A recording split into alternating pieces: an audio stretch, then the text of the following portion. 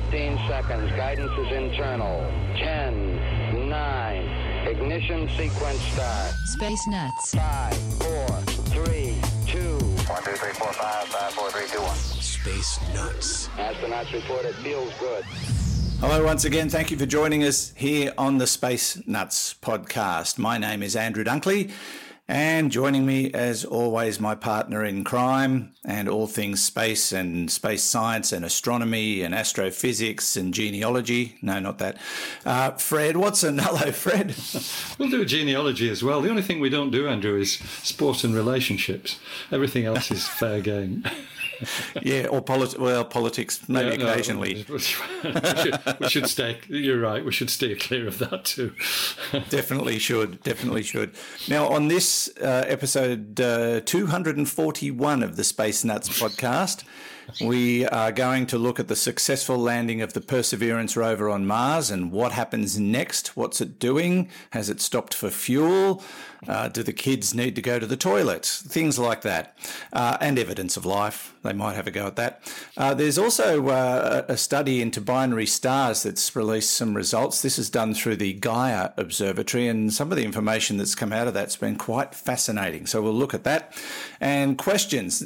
This audio question from Judd in Melbourne fascinates me. He's been down watching the tennis, the Australian Open, and he was wondering about the shadows on the court.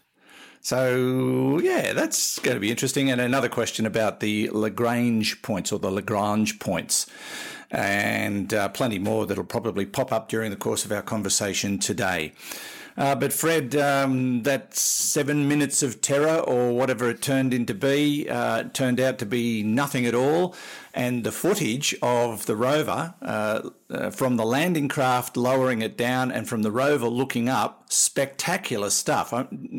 Taking nothing away from the other two missions that are orbiting Mars at the moment from China and the UAE. This technological achievement takes it to a whole new level. Wow, what an amazing effort to get that thing down. A soft landing on Mars, and all systems go. That's absolutely right, Andrew. Did you watch it live? I watched the NASA webcast. Did you see that? I didn't. It was a bit past my bedtime. It wasn't. It was 10 to 8 in the morning. Yeah, that's way past my bedtime. No, I didn't know what time it was, and I would have been on the radio at that time. That's right. Yes. In fact, I remember thinking that, Andrew won't be listening. Yeah, so I missed it, but I caught it all again later. Yeah, and and it was all over the news. It was just fabulous. And, to think that they've dropped that rover down and it's completely made of spare parts. Yes, some of it from my Honda Jazz. It's fabulous effort. So that's where the reversing camera came from, is it? Which is what? Yeah, that's right. It was. It was. So the light, just watching it live was fantastic. I was very cheered by all the cheering, in particular because that's a room that I've been in, where the actual mission control is, and you might have been there as well in the Jet Propulsion Laboratory. There's a room which is very familiar. When you've been there and you look at it and see them all doing their clapping and everything, yes, I've been there. But that, of course, a minor detail. But no, you're absolutely right. It's a total triumph, and I endorse what you just said. That's 3 out of 3 for the 3 spacecraft that have gone to Mars. They've all done what they're supposed to have done. Hope is in orbit, and I think ramping up to its science mission on the weather and atmosphere of Mars. Tianwen-1 is in orbit. It's going to track down. It's going to start its all the orbital reconnaissance and things that it wants to do to look for the best site to put their lander down, which will be May or June, we believe. But all going well with that. And of course, Perseverance, they really stole the show by not going into orbit, but doing that 7 minutes of terror entry into Mars's atmosphere, and then showing us the video, as you said. So we've got cameras, or the cameras on various bits of the spacecraft that were actually, allowing us to see, not in real time, but a bit later, this footage. I think the 4 cameras involved were the parachute up-look cameras, the descent stage down-look cameras, the rover up-look camera, and the rover down-look camera. So all of those. I think did I read correctly? It's got 10 cameras on it, that rover? I think it's 19. It's 19? a huge number. Yeah. Wow. Which is why your Honda Jazz doesn't have one. No, it's got nothing. Yeah, they've all gone. No, it's yeah, that's right. So it's festooned with cameras, and they're pretty high res cameras as well. So we will see Mars as we've never seen it. We probably see lots of 3D images. So we'll all have to get our 3D glasses out to have a look at them.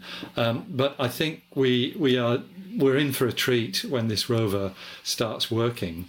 And of course, the other component, Ingenuity, the helicopter, which is currently strapped onto the underbelly of Perseverance, I think inside a dust cover, that I think is going to be 1 to 2 months before it's deployed. And at present, what they're doing is in stages, they're charging up its batteries from Perseverance itself. It was sent there with no charge in the batteries, probably for good reason, I'm sure. But they're charging it up. But apparently, all its telemetry checks out. It talks to the modules and Perseverance that it's supposed to, and all looking good. So far with these 3 missions, we've got A-OK all the way down the list. Now, one of the things that NASA has released is audio from just after the landing of Perseverance, and they caught some breeze. Now, I'm going to try and play it, but it's a very, very soft sound. I'm going to play. They sent 2 pieces of audio, one with the rover audio filtered out, but I think I'll leave that in so that you can hear something. But listen for the gusts of breeze that are in the background of this audio. This is Perseverance on the ground. Very hard to hear. There it is. Yeah, you can hear them there, that little rumble. Yeah, just a little wisp of breeze from the Martian surface hitting the microphones. Yeah, fabulous. So that's, and the rover, it sounds like my Honda Jazz. So it's in good condition. Very good condition. And the icing on the cake, of course, is that NASA's Mars Reconnaissance Orbiter has a camera on board, HiRISE, the high-resolution imaging camera that we've talked about a lot because it's picked out the most incredible details on the Martian surface. It sent us back a picture of Perseverance on the ground, the descent stage some 0.5 kilometre away, and the parachute and the back shell a little bit further away again. So the whole of that landing site has already been imaged by HiRISE. I'm sure that was not an accident. I'm sure the orbital parameters of HiRISE of Mars Reconnaissance Orbiter were tweaked so that it would very quickly overfly the landing site. Great stuff. Now, that descent stage that had the 4 burners, that it just looked like something out of a science fiction film as it came down. Is it finished now? Has it done its job? Is it just going to be set aside and left to rust? Yeah. Well, given Mars is 0 humidity, it'll probably take a while to rust, although things do go rusty on Mars. That's why it's red. But no, you're right. In fact, it's probably not in good shape because I think once it had done its job, it was just allowed essentially to crash on the surface. There was no thought of controlling it and bringing it down to use it again or anything like that. And in fact, the HiRISE image of the descent stage landing site seems to show quite a dark area that suggests that it's disturbed the soil, it's come down with a bang, and might even be a bit of a crater there. It won't have come down very fast, it'll just be a few metres per second, but it'll be enough for it not to survive as a working piece of kit, and in fact its job is finished, so yes, fine. It did a marvellous job though. Perfect. When you think about how they put things on Mars in previous missions, that's a pretty impressive and spectacular way of doing it. Of course, now as they warm up the machinery and charge the batteries and get ready to deploy that helicopter, the search for past life begins. Exactly, that's what it's all about. I mean, it's geology, but geology very much with a view to trying to find things like microbial mats, the stromatolites that we find on Earth, and the other great thing about Perseverance that makes it quite different from any of its predecessors, although I think this is also going to happen with the Tianwen-1 lander. The idea is to find samples that you really would like to test on Earth because they're so interesting and so fascinating and so promising in terms of them containing signs of past life, that they have these containers on board Perseverance, into which these promising samples can be put, the lid screwed on, and these things parked on the surface for pick up by a later mission, which is currently in the planning stage. So maybe could even be 10 years' time, but it's certainly something to look forward to. As I said, I think Tianwen-1 has the same sort of plan to provide these little caches of material that can eventually be brought back and analysed on sterile laboratories on Earth. So what are the odds? What are the odds of them finding something that would suggest there's been life in the past on Mars? And I'm going to assume, based on the way this is being done, we're not going to find anything alive, if there is anything alive on Mars. There's one of the senior mission scientists, this is a lovely quote from him. He said it's really designed to look for ancient life. It probably would not detect present life unless something actually got up and jumped in front of the cameras. So that's the level. It's really all about looking for that ancient geological life. And to be honest, and because I've said this before, Andrew, I'm not a betting man by any means, but I think the odds are good.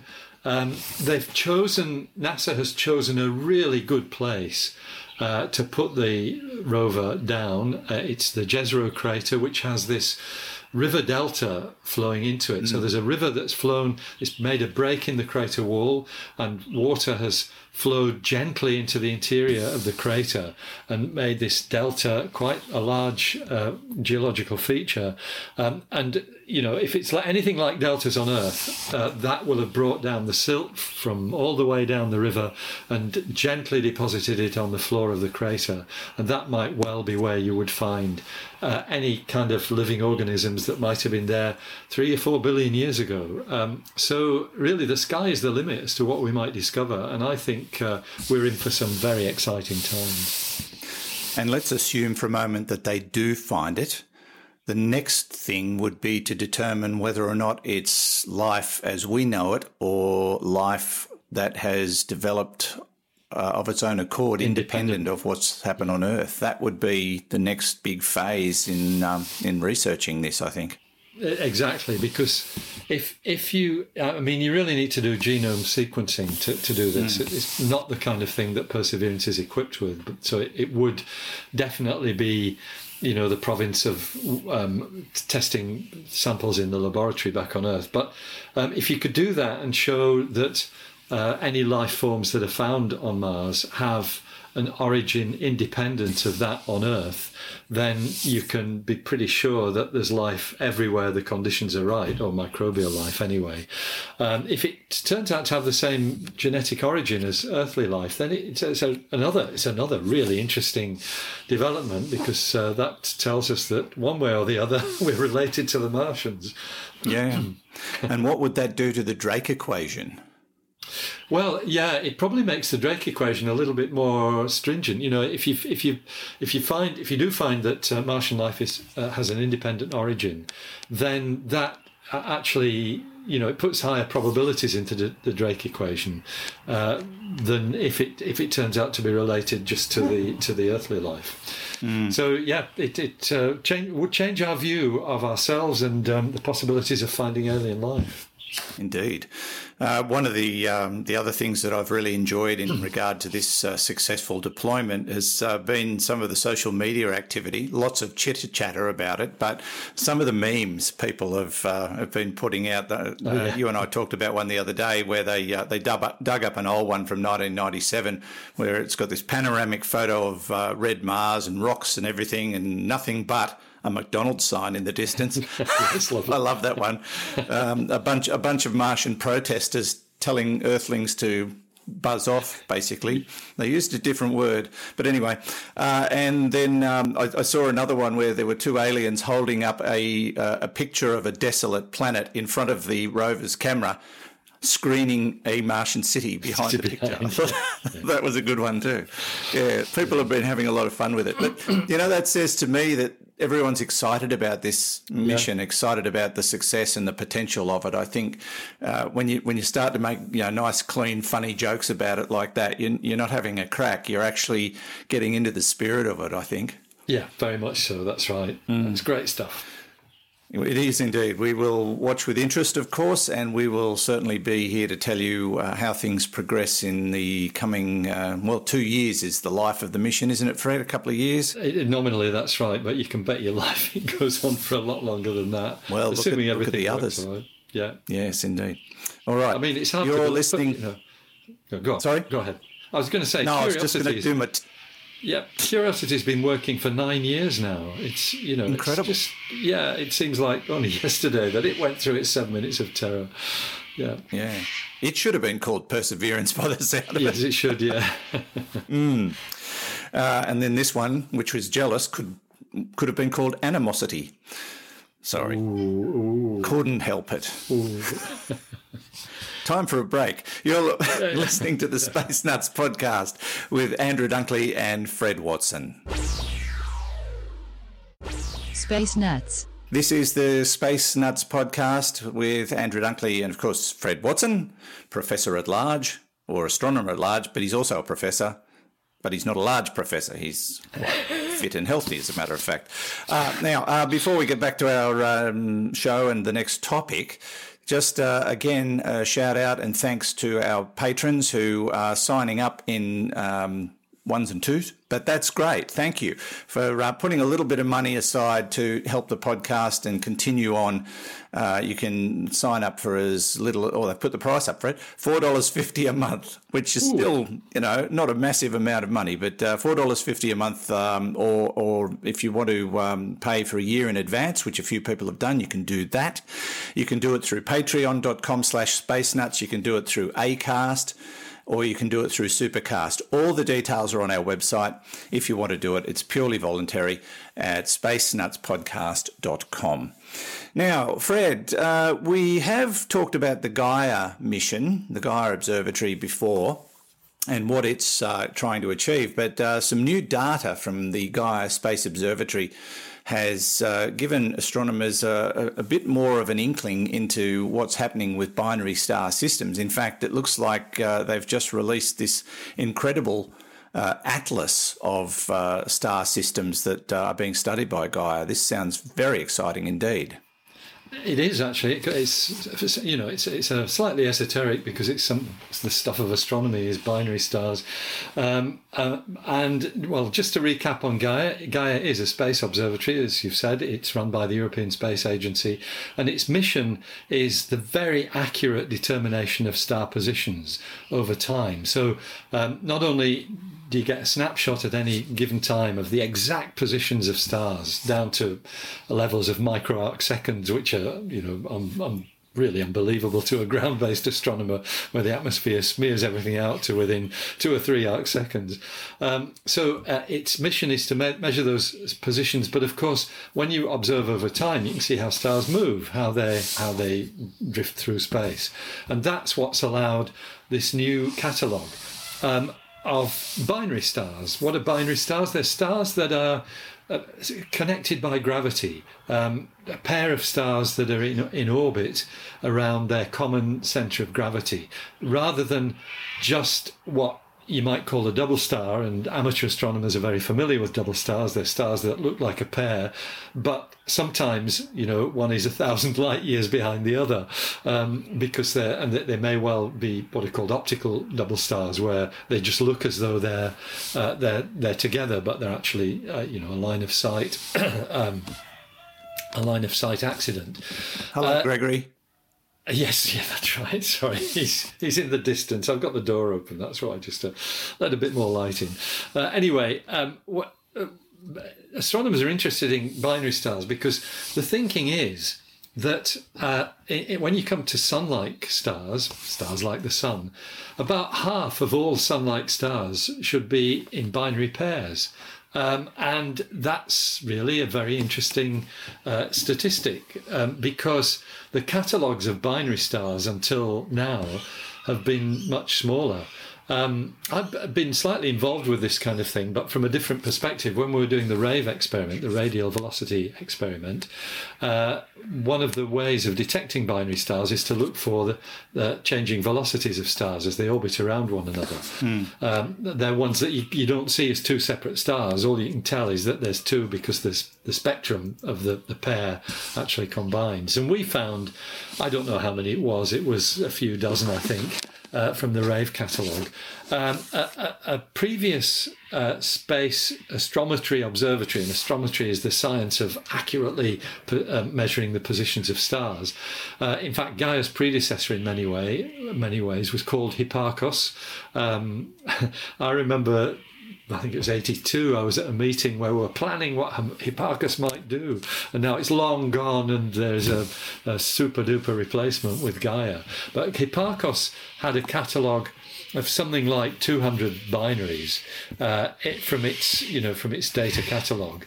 Whereas the Gaia sample now, they've just produced this catalogue of fairly widely separated binary stars within 3,000 light years of Earth, and they've got 1.3 million of them. So it's a much, much bigger catalogue. And of course, that actually allows you to do all kinds of statistics, because binaries aren't just sun-like stars.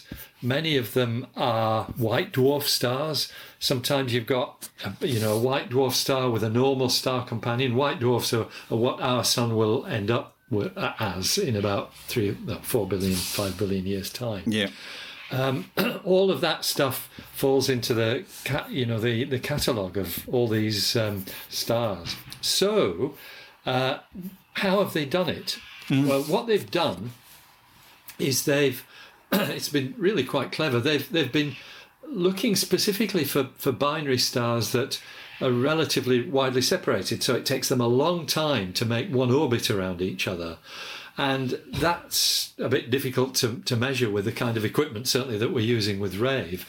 But with Gaia, what you can do is you can look at the motion through space of all the stars, and you can essentially, you're not just looking for stars that are close together in the sky.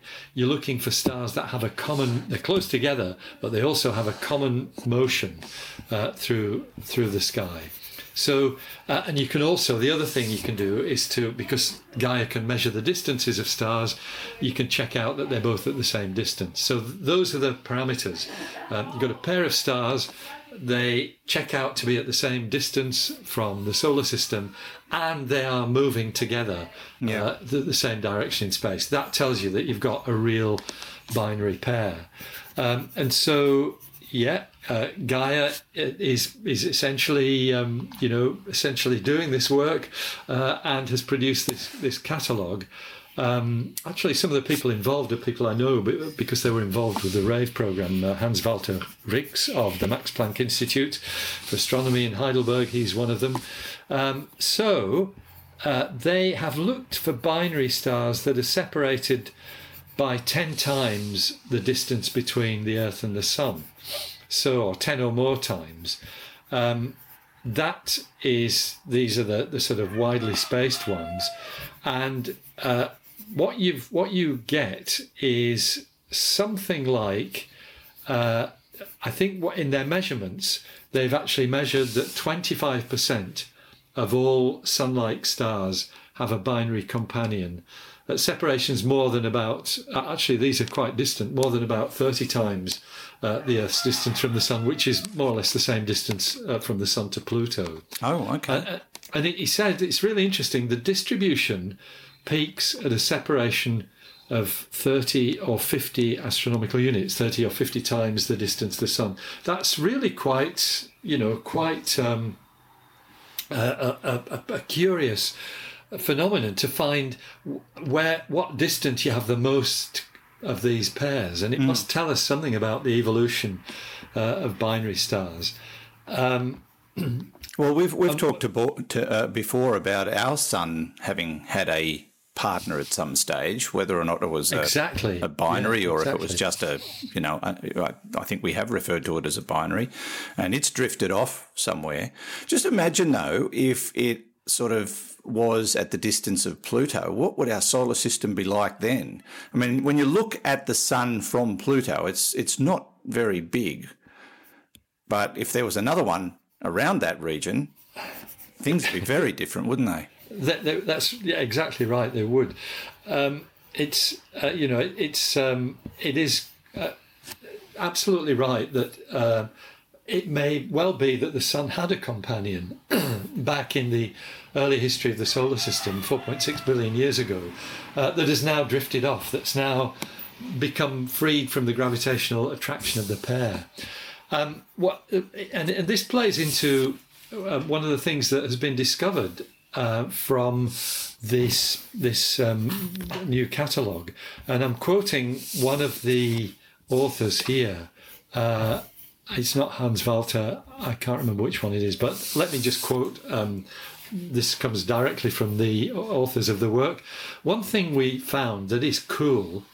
We discovered this with Gaia, but we can now study it better with the new sample, is that binaries like to be identical twins. So they're stars that are very, very similar in mass. Many binary star pairs are similar in mass. So if you've got one sun-like star, you've got another sun-like stars. And he says that is really weird, because most of them are separated by hundreds or thousands of astronomical units, one astronomical unit being the distance of the Earth to the Sun. So they are so far apart that by conventional star formation theories, their masses should be random. But the data tells a different story. They know something about their companions' masses. And the implication is that they formed much closer together, in some sort of process that tended to equalize their masses and then migrated apart. Yeah. Maybe because of interactions with other stars. Remember that the sun and most of the stars that we know actually are formed in clusters. So they, like the Pleiades, the seven sisters, that's actually got 200 stars in it or thereabouts. It's about 10 million years old, and those stars are typical of the kind of environment in which the sun formed. Migrating apart is basically what happens, and that looks as though that is how the sun lost its sibling, wherever it may be. Yeah. So now that they've created this catalogue, this 3D catalogue of binary stars and systems, as you said, 1.3 million of them within 3,000 light years of Earth, what are they going to do with it? What will it be useful for? Well, the sort of thing that we've been talking about, discovering what the conditions were like when these objects were formed. So that very thing, and it's actually Karim El-Badri, who's the author who I just quoted there, the very thing that he was saying that, the normal star formation theories tells you that the masses of stars should be random. But here you've got these widely separated pairs that are identical. So that immediately starts people looking back at their theories of star formation, the way stars form in clusters. That's the kind of thing that happens when you've got a really nice and large catalogue of any different class of object, whether it's quasars or galaxies or whatever. A large catalogue of samples lets you see the trends within it, and that's basically that they're further apart than you expect them to be. And it also lets you find the oddballs as well. That's one of the other things that catalogues do. Yeah. And so I think Gaia spotted us. Yeah, probably. These two strange stars are 500 kilometres or 350 kilometres apart. Yep. And they talk to each other every week. Well, indeed. That's strange. Yeah. And of course, so typically astronomical, the creation of this catalogue and these discoveries has just created so many more questions. Yes, exactly. Which often happens in astronomy. So there'll be more to learn as, I suppose, people unravel the information that's been collated so brilliantly by Gaia. You're listening to the Space Nuts podcast, episode 241, with Andrew Dunkley and Professor Fred Watson. Okay, we checked all 4 systems and keying with a go. Space Nuts. Welcome back. This is Space Nuts, the podcast. We talk about astronomy and space science and all sorts of other stuff here on the podcast. And, good to have your company. Thanks for listening to us and supporting us on whatever platform you listen via, whether it's YouTube, where we can also be seen. That's always a worry. But anyway, that's the way it is. Or you can listen through Apple Podcasts, Google Podcasts, Stitcher. Oh, the list goes on. But whichever platform you use, thank you for supporting the Space Nuts podcast. We appreciate it. And we love your feedback. And Fred, we've got some questions from the audience. And the first one's an audio question, and it's related to the recent Australian Open Tennis Championships. So, hello, Andrew and Fred. This is Judd from Sydney. Love listening to your podcast every week. My wife and I love it. Thank you so much. We also love the tennis, and we've been watching a lot of the Australian Open over the past week. And I have a tennis astronomy question for you. I notice when we're watching daytime matches and the shadows creep across the court during the play, it's a bit distracting for the players, and they must have to work very hard at precisely aligning the courts so that the shadow lines up perfectly with the lines of the court. And it just occurred to me, like, what would happen if the Earth's axis of rotation shifts slightly? That would throw off the alignment of the shadows, wouldn't it? And I wondered how often that has happened, or does it ever happen, and why does it happen, and how we know that. And, yeah, it must throw things off a lot in the tennis, but it must also affect ancient civilizations whose calendars, were so precisely coordinated with the sun's path. I've been to Machu Picchu in Peru and seen how these temples were built, where they precisely lined up things so that you could only see the sun through certain paths at one day of the year at a certain time. So, yeah, I just wondered how the Earth's axis changes and affects things like that. Thank you. Okay. Interesting question. And shadows can be very, very unpopular in sport. Games like golf, for example, shadows can affect your capacity to line up a putt, especially the shadows of trees. Although, Fred, I've had a couple of occasions where the ball has stopped on the shadow of the flagstick, and it's given me a straight line to the hole, and I've found that to be an advantage. It's very rare that it happens that way, but it has happened a couple of times. But more often than not, shadows are a big hindrance in sport, and I can imagine in tennis, when you're going from being in bright light to shadow, trying to track that ball and hit it could be a real pain, because the ball would be in the light and it'd be bright yellow, and then suddenly it hits the shadow, and it could throw you off. So he was, just to reiterate, he was wondering about changes in the Earth's axis affecting shadows in terms of the alignment of these complexes. I suppose they have to consider those sorts of things when they build stadiums around the world, to take into account the local perspective in terms of seasonal sun positions. That's absolutely right. They do. And so, a lot of these, facilities are aligned north, south, or east, west, or whatever.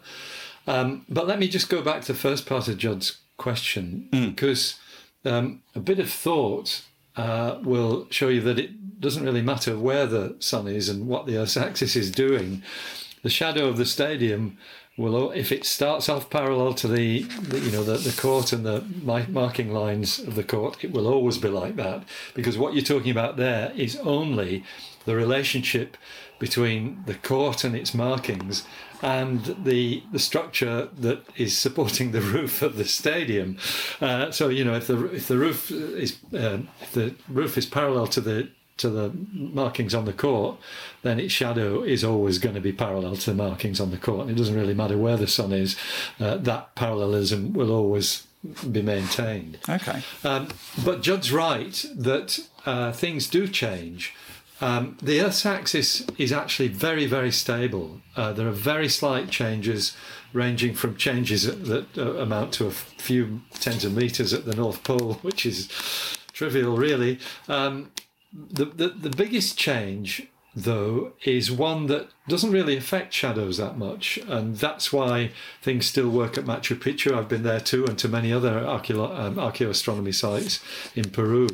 That is the precession of the Earth's axis. So by precession, I mean, and it's easiest to imagine it with a spinning top. A spinning top is rotating on its axis, but it's also got this wobble. And if you think about it, the axis traces a circle out, and the Earth does exactly the same thing. It has this wobble. It takes the Earth's axis 26,000 years to go around once. It's not a new discovery. The ancient Greeks knew about this because you can sort of work it out from the way the constellations change. It's called the precession of the equinoxes, and that's because that's what happens. The equinoxes change along the celestial sphere. So while the sun doesn't really change its positions, the stars do in terms of, the way that you see them. And that, for example, has allowed, in ancient times, people much further north than they can today, they could see the Southern Cross, whereas now it's invisible because precession has taken it below the horizon. And so and we see the effect of it too in things like the alignment of the pyramids, the ones that were built 4,000 or so years ago, often aligned by the stars, and those star positions have changed with respect to the Earth's equator because of this precession phenomenon. So yes, there are changes, and yes, they do affect our view of ancient astronomers, the science of archaeoastronomy, which is a very, very well developed field, and of course takes all these things completely into account. So yeah, great question, Judd, and it all started on the tennis court, which is great. And look, I agree with you, Andrew. I've looked at these matches and think, how on earth do the players cope with the fact that it's in bright sunlight for half the flight of the ball and in shadow for the rest of it? It must be very, very challenging. Yes, I've seen some of the professionals on the US PGA Tour trying to putt through the dappled shadows of the leaves and branches of trees, and it really messes up your ability to read the putt, because for those who are non-golfers who don't really get it, it's not a flat surface. It's not always a straight line. In fact, most putts aren't. You've got to allow for the ball to curve with the contours of the green, and that's why they get down on their haunches and look along the line of the putt to see where the slope is, so they can work out what to aim at to make it curve at the right speed to get into the hole. And if there's shadows on the green, it's much, much harder because it hides things. It disturbs your perspective and makes it much more difficult to define. But and I'm sure you a good excuse though when you miss the hole. Oh, I don't need shadows. Got plenty of excuses. Actually, while we're talking about golf, last weekend, because we were hosting a New South Wales event at our course, I couldn't play in my local course. So I played a course I haven't played before, which is just up the road at a little town called Narromine, and it's got sand greens. Now, I haven't played on sand greens for 20-odd years, and it's a completely different ball game. And, that was fun. I did actually play quite well, but it took me a few holes to get the hang of it because it's so different compared to putting on grass. But shadows aren't really a factor on sand greens because they're black, because they're oil based, so the sand doesn't blow away. Oh, I didn't know that. Not that big a deal. Yeah, but thank you, Judd, for the question, and I hope that resolved your query. Let's move on to our next question. This comes from Matt Hughes in Gisborne in Victoria. My question relates to the Lagrange points, particularly the L2 point. I understand the Chinese have a satellite retransmitting signals from the dark side of the moon. The Russians have a satellite there, and the James Webb Telescope will be there later this year. I'm wondering how big the Lagrange points are, particularly L2. Is there an ideal position where the desired gravitational effect is best? I understand L2 is unstable. What does that mean? It's been listening to Space Nuts. That's what that means. Are objects in the L2 monitored to make sure they don't hit each other? Is there an international treaty? Thank you both for a very informative and enjoyable podcast. All the best for your time. Matt Hughes. Lots of Lagrange type questions built into that one. Fred, where do you want to start? Let's just start with the Lagrange points themselves, and so people know what they are. So if you have two objects, one in orbit around the other, and let's start, for example, with the Sun and the Earth, there are five stable points which feel the gravity of both of those objects, but also are affected by the fact that one is rotating around the other. And they were discovered by Monsieur Lagrange back in, I think it's the end of the 18th century. I used to do a talk on this, so I should know these dates, but I can't remember. If I remember rightly, he's the guy, yes, it must have been the end of the 18th century, because he very nearly got hauled off to the guillotine. Is that right? Was that Lagrange, or was that might have been somebody else? I need to check it before I start going on about these stories. One very famous astronomer of the time, very nearly, in the French Revolution, lost his head. Anyway, Monsieur Lagrange worked out that there are these five stable points, and the easiest one to get your head around is what we call L1, the first Lagrange point. And that's the balance point between the Earth and the Sun, if you're talking about the Earth-Sun Lagrange points. It's where the Earth's gravity is equalised by the Sun's gravity. And it's not too far from the Earth, because of course the Earth is much smaller than the Sun. But the other ones are a lot harder to get your head around because they're quite counterintuitive. But remember, you have to take into account the fact that you're in a rotating frame of reference, so there are other accelerations involved other than gravity. So the L2 point is the same distance from the Earth as the L1 point is, but it's on the other side of the Earth. So you're there, then you've got this situation of the Sun, the Earth, and the L2 point. There's a stable point beyond the Earth. The L3 point is on the opposite side of the Earth's orbit from where the Earth is, and that's one that tends not to be used for anything much. And then the two L4 and L5 points, and I always get them the wrong way around. I think L4 is the leading one and L5 is the trailing one. They're in the Earth's orbit, but 60 degrees ahead of and behind it. And they're the thing about these points is they're all gravitationally stable at some level. And let me go straight to one of Matt's questions. I understand L2 point is unstable. What does that mean? In fact, they all are slightly. It means that if you put an object there, yes, they're feeling this gravitational null, but they're in a peculiar, what you might call gravitational well, that sort of has, ways of leaking out. So if you place a spacecraft at one of these Lagrange points, you do have to keep it there. It's what's called station keeping by the spacecraft engineers.